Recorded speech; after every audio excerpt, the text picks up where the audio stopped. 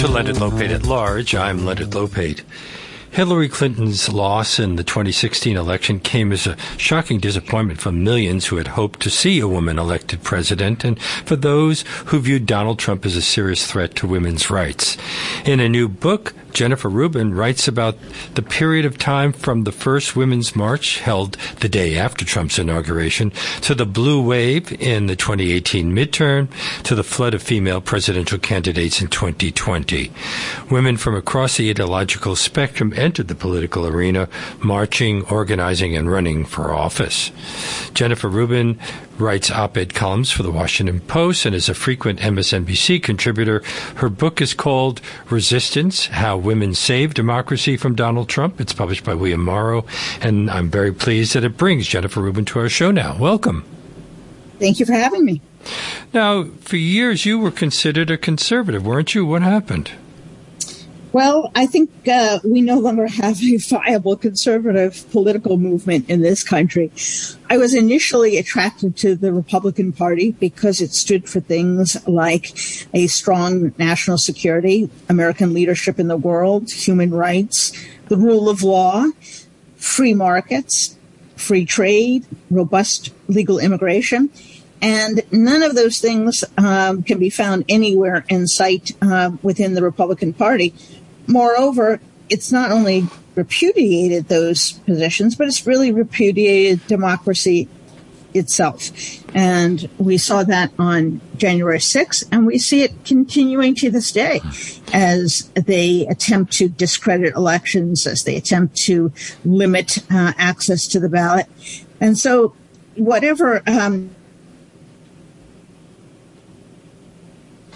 Hello? Oops. Conservatism means anymore to Western democracies, and ours in particular. How did Trump and his followers respond after you wrote a column critical of him in 2015? Well, I had been critical of them, for some time, and I think for a while they didn't really care because there were many Republicans at that point who were criticizing Trump. I think when he got the nomination and the party expected everyone to fall in line, that's when they started getting rather upset with me and the few others who had decided that this was not the party for us. So I think the real impact and the real sort of fit that they threw didn't occur until Trump became a nominee. And I made the argument that, party loyalty doesn't mean much when we're talking about the survival of democracy. We're talking about the notion of a multiracial democracy. We're talking about the rule of law. And they did not take kindly to my lack of party loyalty. If a more mainstream candidate had been nominated in 2016, let's say Jeb Bush, would you have remained a Republican? I could well have. Jeb Bush was someone who I definitely appreciated in terms of his governorship. He had done work on education. He was really running as kind of the anti-Trump, moderate, mainstream conservative in the mold of, say, Mitt Romney. And I had been relatively comfortable within the party. Clearly, the rise of this intolerant, authoritarian movement within the Republican Party was deeply troubling. But had he run a decent campaign and picked a decent vice president, I probably would have supported him. Did you believe that Hillary Clinton would win the election in 2016? I absolutely did. And I think and the book talks about millions of women who were stunned, gobsmacked that she didn't win. After all, here was one of the more qualified people to run for president, losing to someone who was entirely unqualified, and moreover has shown such disrespect towards minorities, towards women, towards the Constitution. And it was really a head-spinning moment. I had thought better of the American electorate. And I think those of us who had expected common sense to descend and Hillary Clinton to somehow shake up her campaign were disappointed. It was a very, very close election. A few thousand votes in the right states would have changed the outcome. But that's not, of course, what happened. Do you think that a male Democratic candidate might have been more successful? Was it a male-female image issue, do you think, to some degree? I don't know. And it is hard to say. I think the central issue, or actually two central issues for Hillary Clinton, is she personally, for whatever reason, and I think it is gender related, had just become a magnet for hatred and really unhinged opposition, so that it made it very difficult for even independents, but certainly disaffected Republicans to vote for her. Some of those people voted third party. Some of those people left it blank. Some of those people crossed their fingers and thought, well, maybe Donald Trump really isn't that bad. And the other problem is that she ran really as a status quo candidate. And clearly what voters wanted in 2016 was someone to change things, someone to do things differently. And Donald Trump sure did that. The changes were very bad. The changes were very dangerous. But I think her campaign missed the desire for change and the antipathy towards Washington. So whether it was a man or a woman, I think Donald Trump was infinitely beatable. It just was not the right candidate to do it. Well, as you interviewed women around the country, what was the range of reactions to his unexpected victory? It was overall shock and great dismay. After all, it was not just the defeat of a woman presidential candidate. This was someone who had specifically antagonized and demeaned women, and someone who had at least indicated he didn't have much tolerance for democracy and democratic institutions.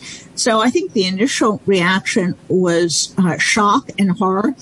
And for women in particular who had made progress in the decades before, but whose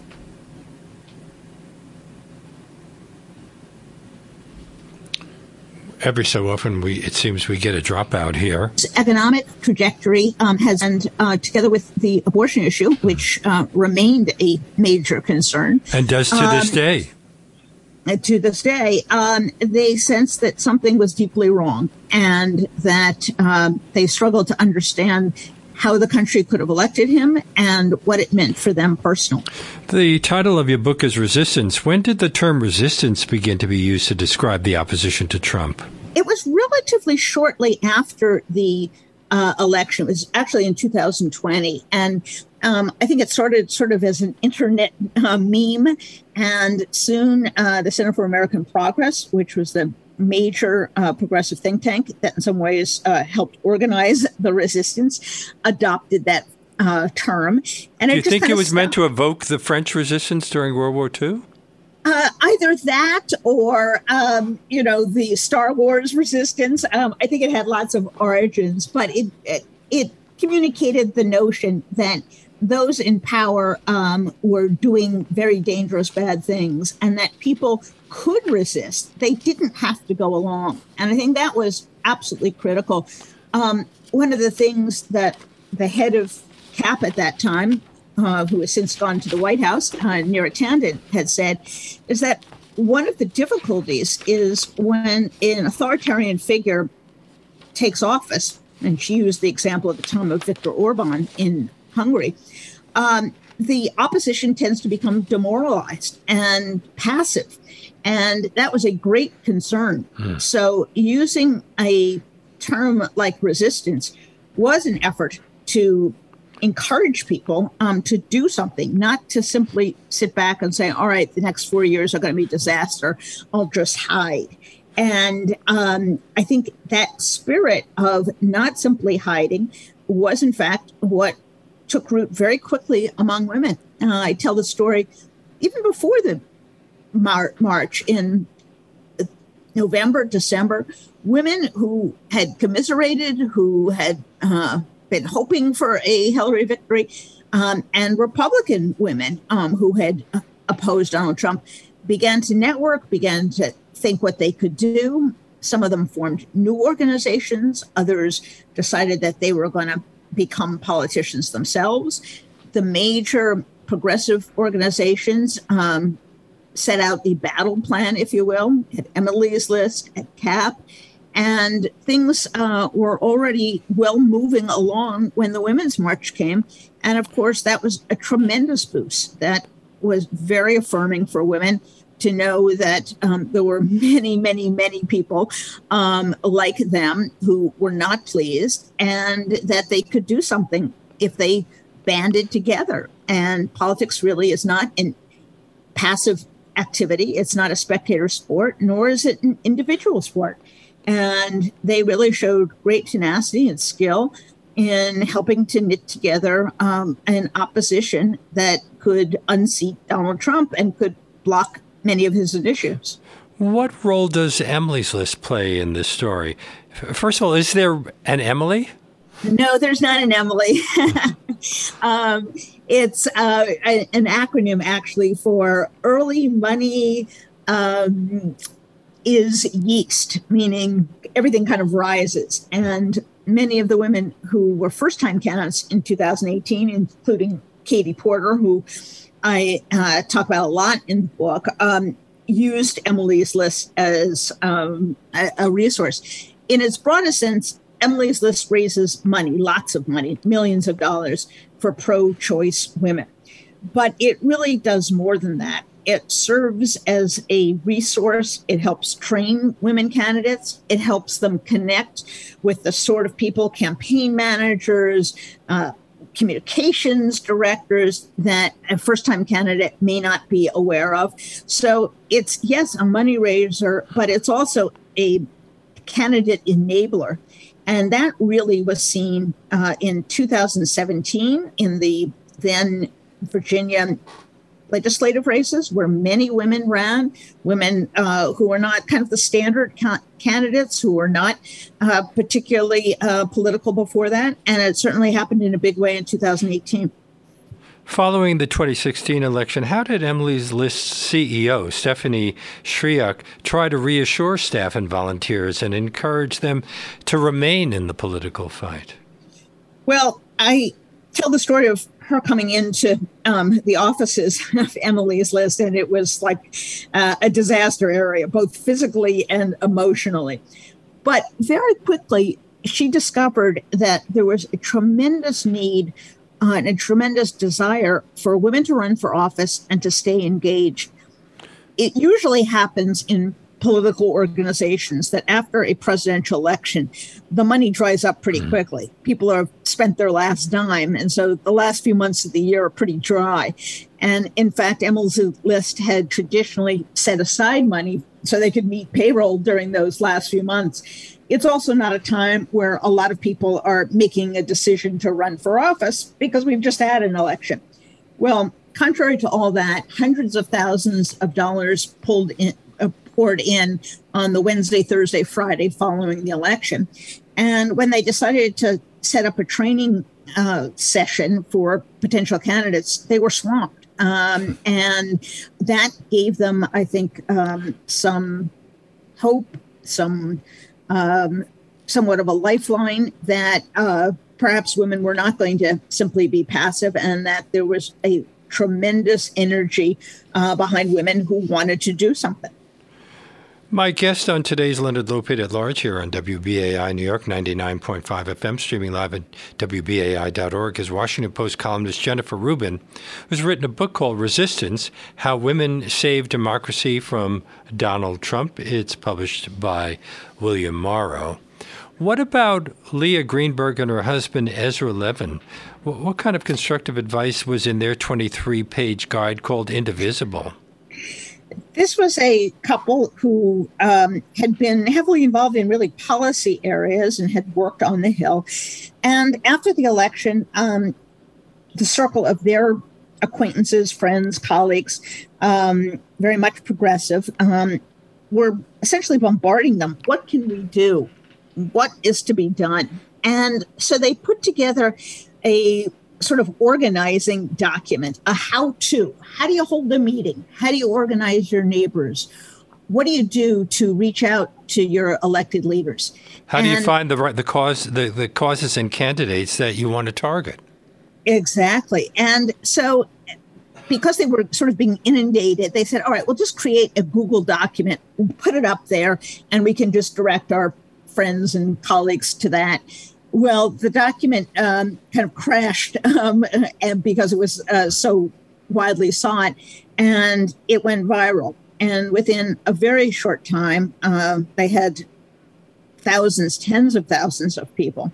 And it really kind of filled a felt need. There was no entity, at least on the Democratic side at that point, that could take policy positions or take a message and activate that, target it in lawmakers' home districts, home states, and really bring about some much needed change. And they figured out a formula for finding these major causes, but arming their troops with the information, the data, the support that they needed to talk to their lawmakers, to protest, to recruit candidates, to run themselves. And so this was another network that was really self-made, entirely from the ground up. And I spoke with Leah for the book, and she said something very stunning to me. She said about 75% of her members were women. And I asked, gosh, why do you think that is? Because it wasn't designed to be specifically for women. Correct. It was really a progressive organization. How do we recapture American values, American democracy, and defend gains that they had made in the past? And she had a couple theories, which I think to a large degree were accurate. One was these were essentially middle-class women who were relatively comfortable in life. Other people may be at risk at losing health care, but they weren't. And yet this election, which hit them like a ton of bricks, suddenly made them feel insecure in American society. Their political rights, their economic future was suddenly put into turmoil. And I think the second was a large number of these women who joined Indivisible and showed up in other networks that were smaller but very much active throughout the country were mothers of school-aged children. And they often said to me, I thought about what I would tell my kids, what I had done during this period of time.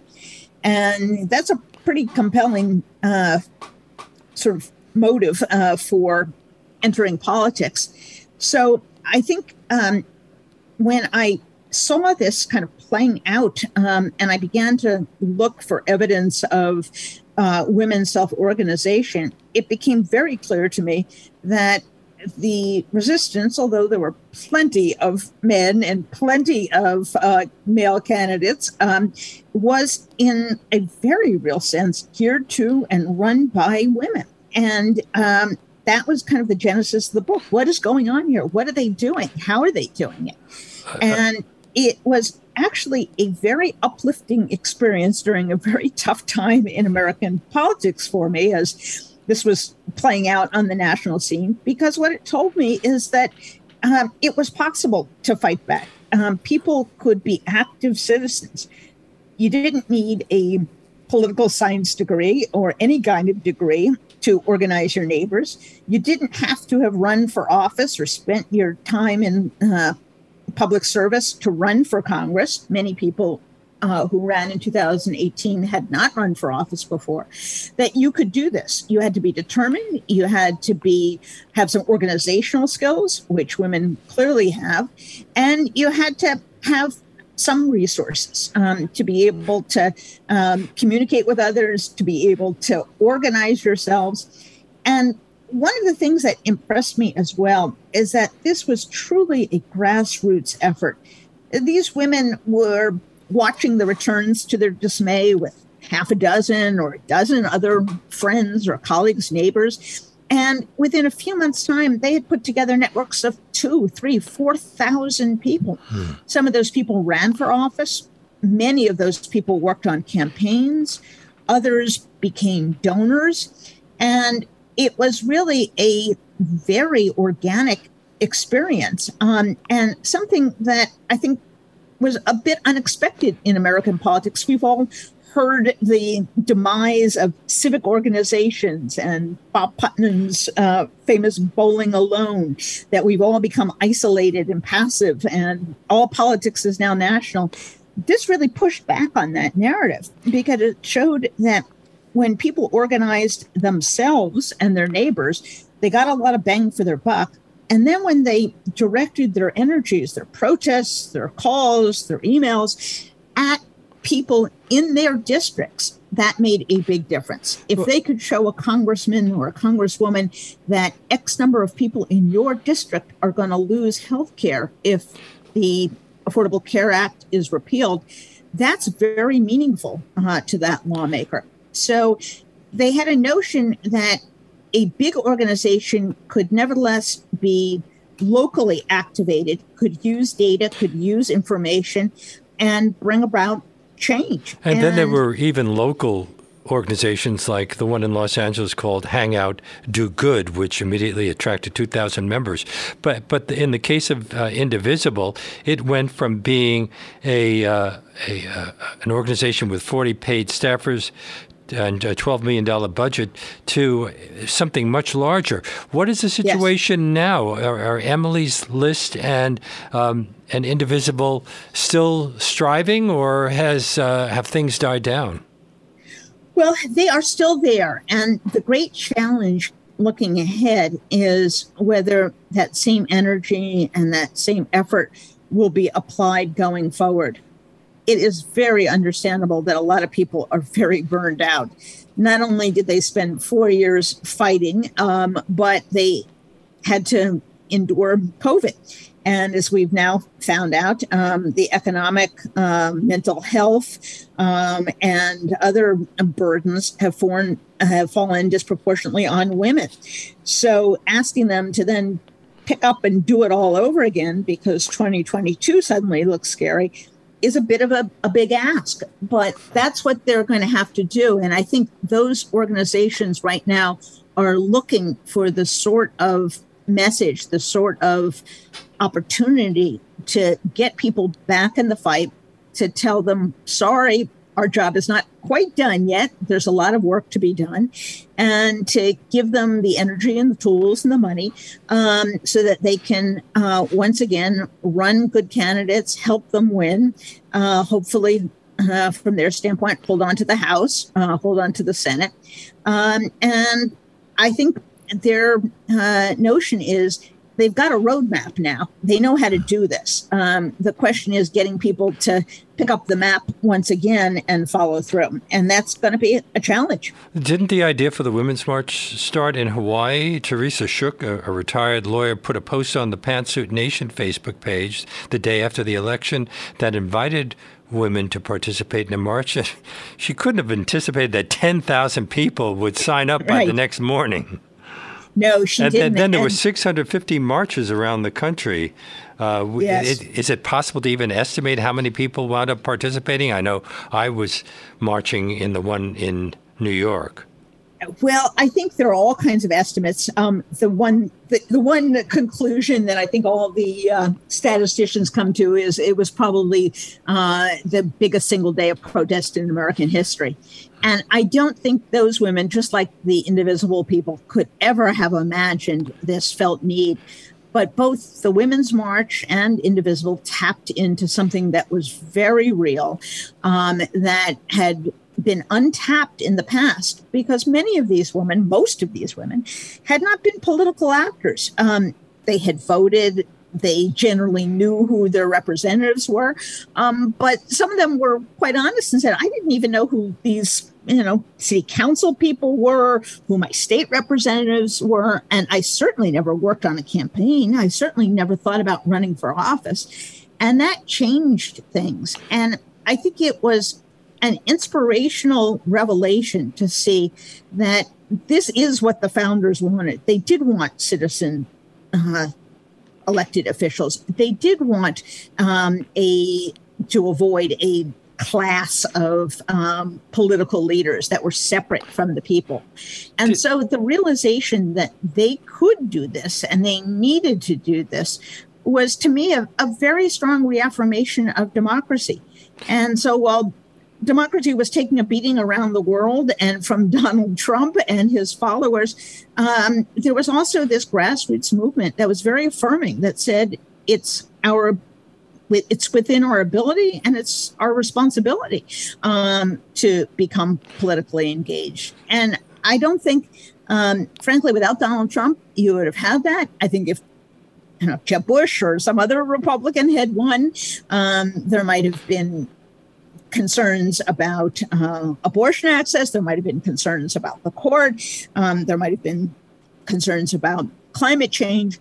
But I don't think you would have had this outpouring of anger, fear, anxiety that Donald Trump did produce. Well, did the wide variety of homemade signs at the marches indicate that people had many motives for attending?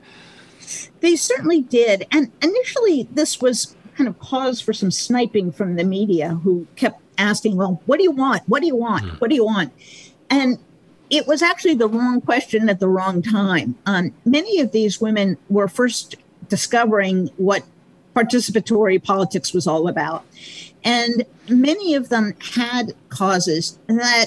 Like opposing the Muslim travel ban. Correct. And thousands of people rushed to the airports spontaneously, really, to assist these people and to try to provide legal assistance to them.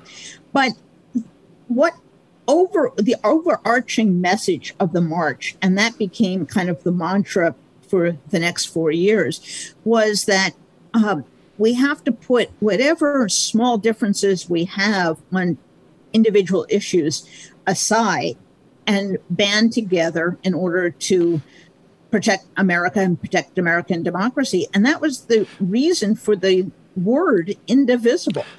It was meant to direct people to the notion that, now is the time to band together. Now is not the time to fight over second and third level issues.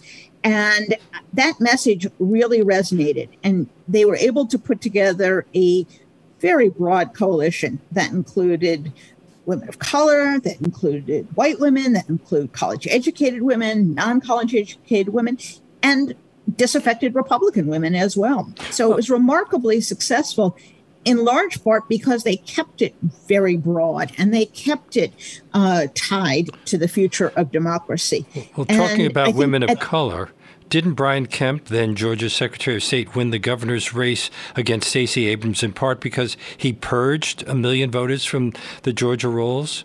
He certainly did. And I think, although that was a debilitating loss, not only for Stacey Abrams and for Democrats and for the state of Georgia, that also set off a new movement and gave life to an existing organization that she had founded sometime earlier, which was eventually became known as Fair Vote. And this was an effort through organizing, through legal action, to expand ballot access and to make sure people could get to the polls, to make sure people understood their right to vote, to expose efforts to illegally thwart voting. And they were able to incredibly boost turnout, particularly in the suburban areas around Atlanta. Well, does Abrams deserve some of the credit for the victories of the two Georgia Democratic senators? Absolutely. Absolutely. She had this notion that the way for Democrats to win was not to run a Republican light candidate. The way to win was to change the electorate, to broaden the electorate, to make sure that people who no one had ever talked to, no one had ever solicited, were engaged in politics, willing to turn out. And she very much did that. And I think it continues to serve as a model for Democrats in other places. I think it's a mistake to think you can just find the perfect candidate who perfectly fits a state or perfectly fits a congressional district. That shows a lack of imagination and a lack of appreciation for the ability to shape the political environment, to engage infrequent voters, as she called them, to get young people who don't vote in off-year elections excited about politics, to raise the participation rate of many non-white voters. The turnout among Asian American Pacific Islanders in Georgia doubled from the previous election in 2020. So I think the notion that America is never set in stone, demographically speaking, we are always in the process of becoming something else, was a valuable takeaway. And I think the notion that certain states, certain cities, certain kinds of voters are beyond the reach of the Democratic Party really did change. And I would hope that that same spirit lives on. They will need it in 2022 and beyond. And it's another reaffirmation of democracy. The more people you get in, the better off we're going to be. The more points of view, the more it will represent the real aspirations of Americans. And she would say again and again that the way you change healthcare, the way you change climate change policy is you get a different electorate and you make the electorate much more in tune with the country at large, where many issues favor Democrats, and you get them to elect then the right people. You're listening to Leonard Lopate at Large on WBAI New York, 99.5 FM, and streaming live at WBAI.org. We stand, we rise, we march together for justice and equality. Oh yes, we stand, we rise, we march together to protect our democracy. We demand clean water, we demand clean air, better education, and better health care. Everybody, we stand, we rise, we march. We're back with Jennifer Rubin, Washington Post columnist. Her first book, actually, even though she'd been writing for many years, is Resistance: How Women Saved Democracy from Donald Trump. It's published by William Morrow. Why do you think so many women with national security or military backgrounds ran successfully for the House in 2018? It included Abigail Spanberger and Elaine Luria of Virginia, Elisa Slotkin of Michigan, Mikey Sherrill of New Jersey, and Chrissy Houlihan of Pennsylvania. Well, I think each of these women explained it this way. First of all, we have been successful in integrating women into the military and into national security jobs. So, first of all, there was a pool of women who potentially could do this, and that was extremely important. But it was also a matter of an ethos of public service. These women had generally left or were in the process of leaving their military service, and they suddenly felt like their country was calling them back to duty. They regarded their civilian public service in exactly the same way they looked at their military service. This was a sacred obligation. You took an oath to the Constitution, and it was a remarkable reaffirmation of their spirit of selfless stewardship and selfless service, that they felt just as compelled to run in Congress as they felt compelled to fight in wars or to serve in the CIA. And one of the things that they discovered is the more they saw civilian politicians in action, the less impressive they appeared. And it dawned on them that they had more than enough experience in their service to prepare them for office.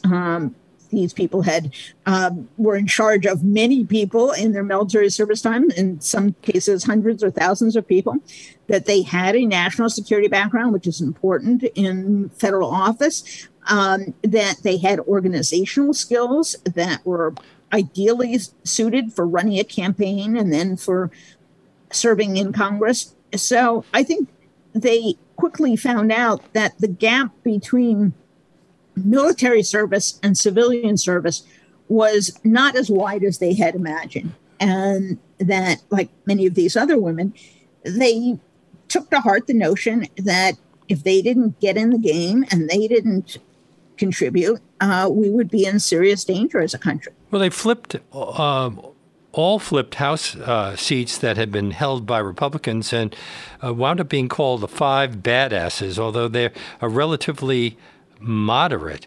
Have they worked together? And because they've gotten much less publicity than the squad, the four progressive congresswomen, Ilhan Omar, Alexandria Ocasio-Cortez, Rashida Tlaib, and Ayanna Pressley. That is very true. I think, to her credit, AOC has become just masterful at social media and at messaging. But these women, first of all, did kind of hang together once they got into office. They continued to chit-chat over email and other social media platforms. They considered one another's advice on various issues. And when it came to impeachment, they made a huge difference. These were people, again, from swing districts who many of their constituents had voted for Donald Trump, but had also voted for them. And they were not eager for an impeachment fight, which they correctly noted was not going to result in his removal. So they held back for a very long time. And it was not until the discovery of the so-called perfect phone call between Trump and the president of Ukraine that they really felt the republic was in danger, that we could not allow a president to extort an ally for the sake of digging up dirt or creating dirt on a political appointee, that if they did nothing, this would take a terrible toll on our democracy. And so together with five colleagues, they wrote an opinion piece for the Washington Post, and then they called up Nancy Pelosi and said, we're really there on impeachment. And within a very short period of time, I think it was a day or maybe two, finally the Democratic leadership in the House said, all right, this is something that we then need to do. So at a very critical time, these moderates really kind of tipped the balance in favor of pursuing impeachment. And I think what's critical for voters and for political watchers to understand is that while AOC and others are certainly dynamic, certainly personable, certainly filled with ideas, they don't switch seats. And the name of the game is picking up the other guy's seats. And these women, as you correctly note, did pick up seats. They swung seats. And to do that, you have to, in many cases, run fairly moderate candidates, or at least candidates who match the profile of their district. And in those instances, it actually really does help a lot to have a military background. I think people who may have voted for Trump but weren't thrilled with him and were willing to vote for them, seeing a woman who was moderate, seeing a woman who had national security credentials was very reassuring to them, and they were willing to ticket split. But does the difference between the badasses and the squad also reflect a racial divide, or is it an urban-suburban divide, or a combination of the two? I think all of those factors play a part. We start with the realization that although women have increased their numbers, they're still only about 25% of the House of Representatives, and that's an appallingly low number, much below where our European allies in their parliamentary systems have come out. So you're starting with a relatively small group. And you are right that due to gerrymandering, due to housing discrimination, due to many, many factors, we have sorted ourselves in many cases by race, so that a urban Bronx/Brooklyn district like AOC's is going to be much more diverse than a district for Elise Slotkin, who may have many individuals who are people of color, but not predominantly. And I do think that it's evidence that of the divides that we have between rural and urban, between Black and white, that we need to think seriously about how we draw election districts, how we do our politics, so that we're not electing people who, frankly, don't understand how other people live and other people think about issues. But have we seen a reaction when in the 2020 election when we got Marjorie Taylor Greene and Lauren Boebert? That is exactly the dilemma that women face, that there are those people who are as nuts, if not nuttier, than their male counterparts, that there are women who have marinated in the disinformation goop of right-wing media, that there are women who are convinced that Christianity is at risk, that their way of life is in danger. And those people have popped up as well. And that's a unpleasant truth, but it is an affirmation that women are not one-dimensional. They have many different issues and interests, and women, like all people, are to some degree differentiated by education level, by religion, by geography, by race, and that I think in the future, as the resistance or the pro-democracy movement, whatever you would like to refer to it, continues on, they do have to think seriously about how to reach different types of women.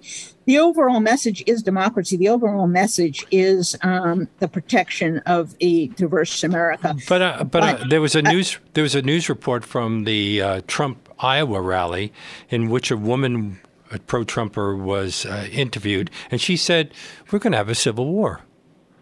She was predicting it, and looked like she was looking forward to it.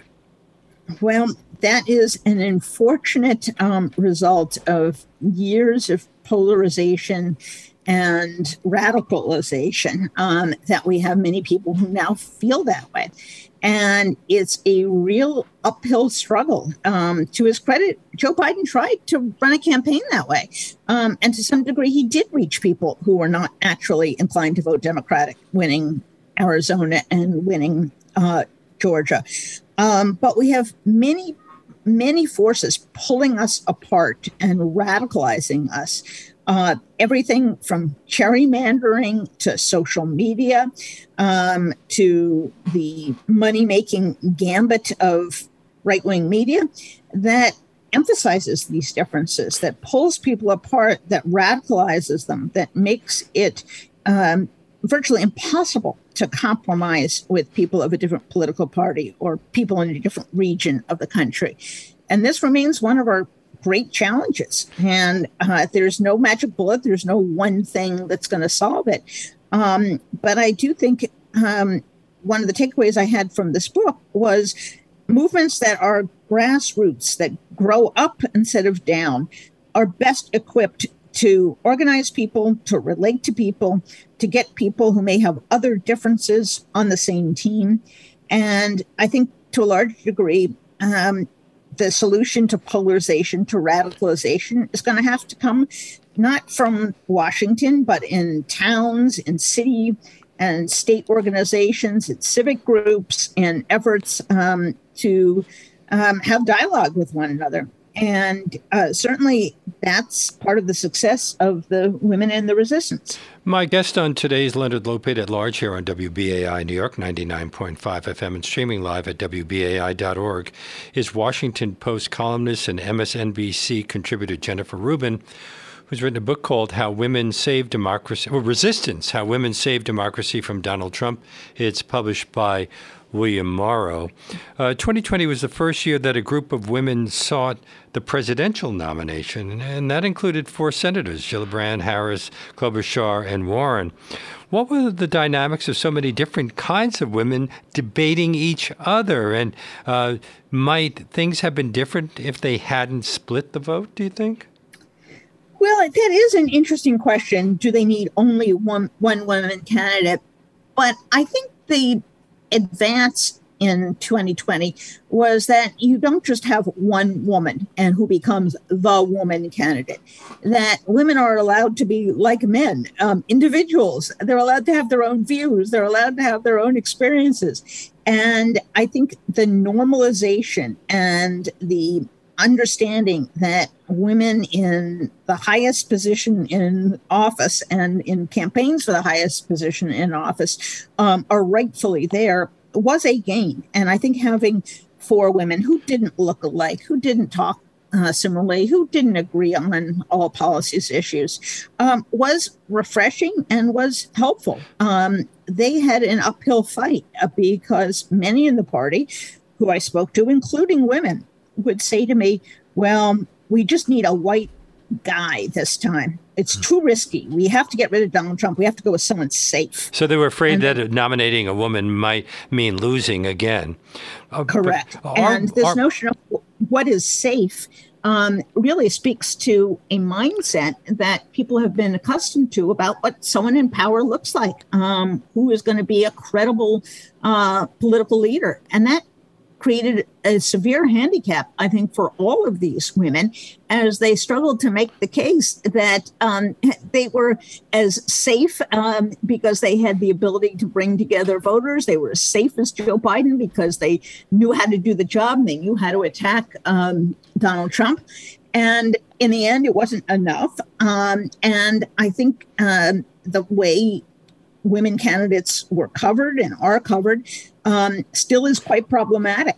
And I am hopeful that with a woman vice president who is seen in the halls of power and is seen with the military and is seen doing her job, that some of these cliches, some of this framing will fall by the wayside. But are women candidates held to a different standard than men? Weren't issues of likability and electability thrown at Elizabeth Warren and Kamala Harris in a way that they're rarely used for men? And then much of the pushback came from the right, but also from fans of Bernie Sanders, who were very critical of Warren. Exactly. Well, Stacey Abrams had something very amusing to say to me about the kind of candidates that run. She said, men fall out of bed one day, have a good hair day, and decide to run for president. Women agonize. Are they experienced enough? Do they have enough white papers? Do they have detailed plans enough? And so the type of candidate you get sometimes varies dramatically according to gender. Remember, we had people who had never run for any office in the person of Tom Steyer and Mr. Chang, and they didn't think that there was any problem running for office without any experience, with not really very much in the terms of policy provisions. But Elizabeth Warren sure came prepared, and she came with her stack of policy provisions. And whatever she put out there, there was a demand to be more specific, to be more forthcoming. And rather than turn around to say to Bernie Sanders, for example, show us your math about really how you're going to pay for all of this, that really didn't happen, but it happened to Elizabeth Warren. And I think there is a difference in the degree to which women feel compelled to be forthcoming at a granular level to prove their worth, to prove that they are entitled to be there. Whereas, you know, someone like Tom Steyer can just kind of trip along into a debate and show up with not much more than a few lines and a lot of money to get him higher in the polls. So I think those remain, big challenges. And I think, it's funny how far we've come in just a year, because as we see it now, Bernie Sanders and Elizabeth Warren are working quite cooperatively in the Senate. But of course, they were pitted against one another in the 2020 presidential election. And for better or worse, and I certainly thought for worse, there grew up around Sanders a mostly white, mostly male, mostly young group of rather vicious online users who were colloquially referred to as the Bernie Bros. And they went after people. They went in a very personal way, in a very, uncouth and rude way, and sometimes in a threatening way. And they really demeaned Elizabeth Warren. They, used the snake emoji as if she was some kind of traitorous character on Twitter and other platforms, and would go after people who criticized their guy. And that's a whole nother kettle of fish, the problem of social media. I only have just a couple of minutes left for this, but I was wondering what you think about the role of the media. For example, your article in the Washington Post yesterday was about how the punditocracy has repeatedly underestimated the House Select Committee on the January 6th attempted coup. And I wonder how you feel that they've covered other issues like women running for office and also the Texas abortion ban. My concern is that the media has a heavy preference for horse race style politics. So every issue, every item becomes who wins, who loses, what do you think that you're losing, what does the other side think that they're gaining? And lost in the shuffle is the substance of what we are all discussing. And I would like to see far more coverage of the content of major pieces of legislation, which can be transformative, which are hugely important, rather than, who insulted or who followed Kristen Sinema into a bathroom the other day. And when I still look at a front page, but whether you look at a front page or a screen or tune in to cable TV, the disproportionate amount of coverage concerns these kind of insider process political who's up, who's down kind of analysis. And I think it does a great disservice to Americans because they really don't know what is at issue and they don't know what is being proposed or not proposed. And I have to leave it there, unfortunately. Jennifer Rubin is a former labor lawyer who writes reported opinion for the Washington Post, covering politics and policy, foreign and domestic. She's also a regular contributor to MSNBC. And we've been discussing her book, which is called Resistance: How Women Saved Democracy from Donald Trump. It is published by William Morrow, and it has been a great pleasure having you on our show. Thank you so much. It was an absolute delight. Thank you for having me. And that brings us to the end of this show. Special thanks to segment producer Deborah Freeman for preparing today's interview. If you'd like to check out more of our in-depth one-hour interviews on one subject, you can access our archives at WBAI.org or go to Apple Podcasts, Spotify, and everywhere else that podcasts are available. You can also find links to our past shows at leonardlopate@large.com. And if you'd like to write to me, my email address is leonardlopate@WBAI.org. I hope you'll consider supporting WBAI as we struggle to stay afloat during this difficult time. We are asking all of our listeners who haven't already taken that step to make a tax-deductible contribution at whatever level they're comfortable with by going to give2wbai.org online or by calling 212-209-2950 right now to keep the unique in-depth content we bring you on the show coming to you weekdays from 1 to 2 p.m. Again, that number, 212-209-2950. WBAI is the only station in the New York radio dial that's 100% listener-sponsored, but that means, quite frankly, that we rely on the support of listeners like you to stay on the air. It's the way this crazy experiment on completely listener-sponsored radio works.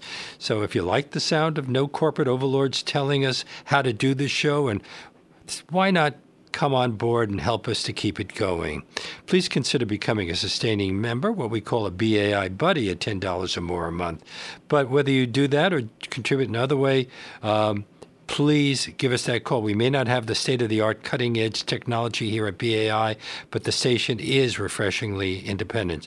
So call right now, 212-209-2950, or go to Give2 WBAI to keep Leonard Lopate at Large coming to you on WBAI weekdays from 1 to 2. And from all of us at the station to everyone who has contributed so far, thanks. Join us again tomorrow when Brian Miller will discuss his book, Dining in the Dark, a famed restaurant critic's struggle with and triumph over depression. We'll see you then.